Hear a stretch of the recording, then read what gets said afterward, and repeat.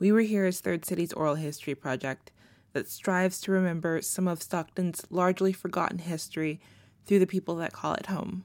In the months to come, we hope to speak to as many Stocktonians as possible.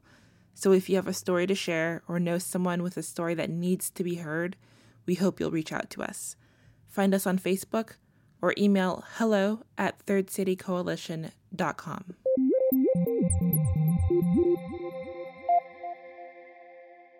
Dylan Delvo grew up in Stockton in a Filipino household, but admits that it wasn't until college that he learned the enormous role that Stockton had played in the history of the Filipino people.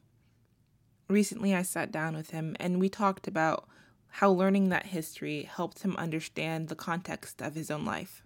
There's a population of us in Stockton, actually a pretty large population in my generation, that had these really, really old dads. We call them manongs. That's a term for respect for an elder, right? So I got them together and I asked them, do you know why your dad had you at the age of 60, 63, 65, whatever it may be? And all of them said, no.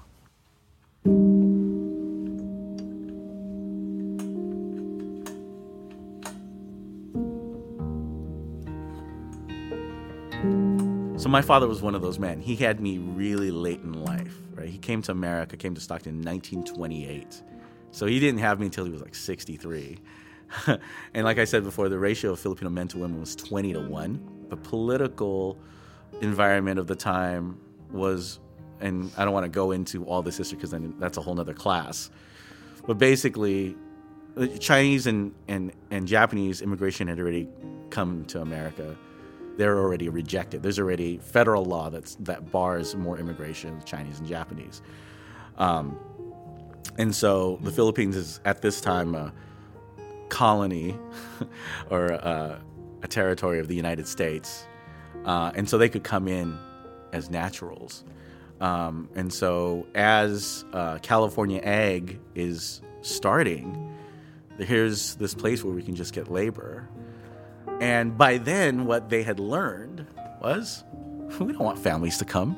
We just want the labor, right? And so literally the ratio of Filipino men was 20-1. So there are very few families that come from that era. That's why it's kind of been, most of this history has been lost, because there are no one's passing down the story to a certain degree. I can't say no one. There are definitely people, but it's not en masse like other communities.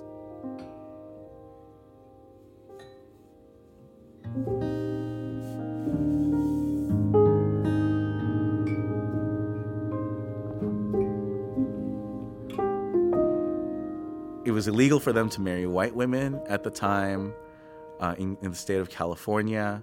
And eventually they would go through the same thing that Chinese and Japanese did.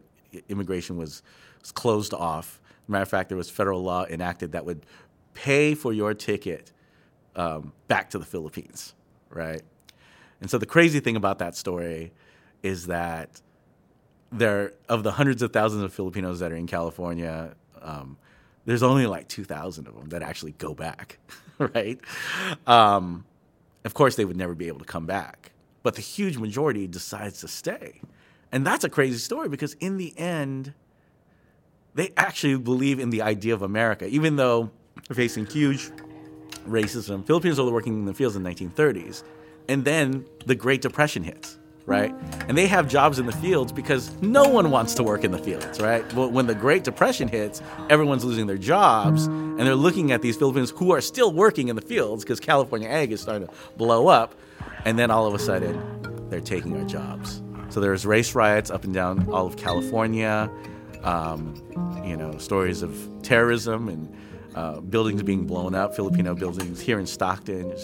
There's Filipino Federation Hall just near McKinley Park that was blown up in 1930. I mean, these are terrorist acts that's fueled by racism, and most people in Stockton don't know about these stories.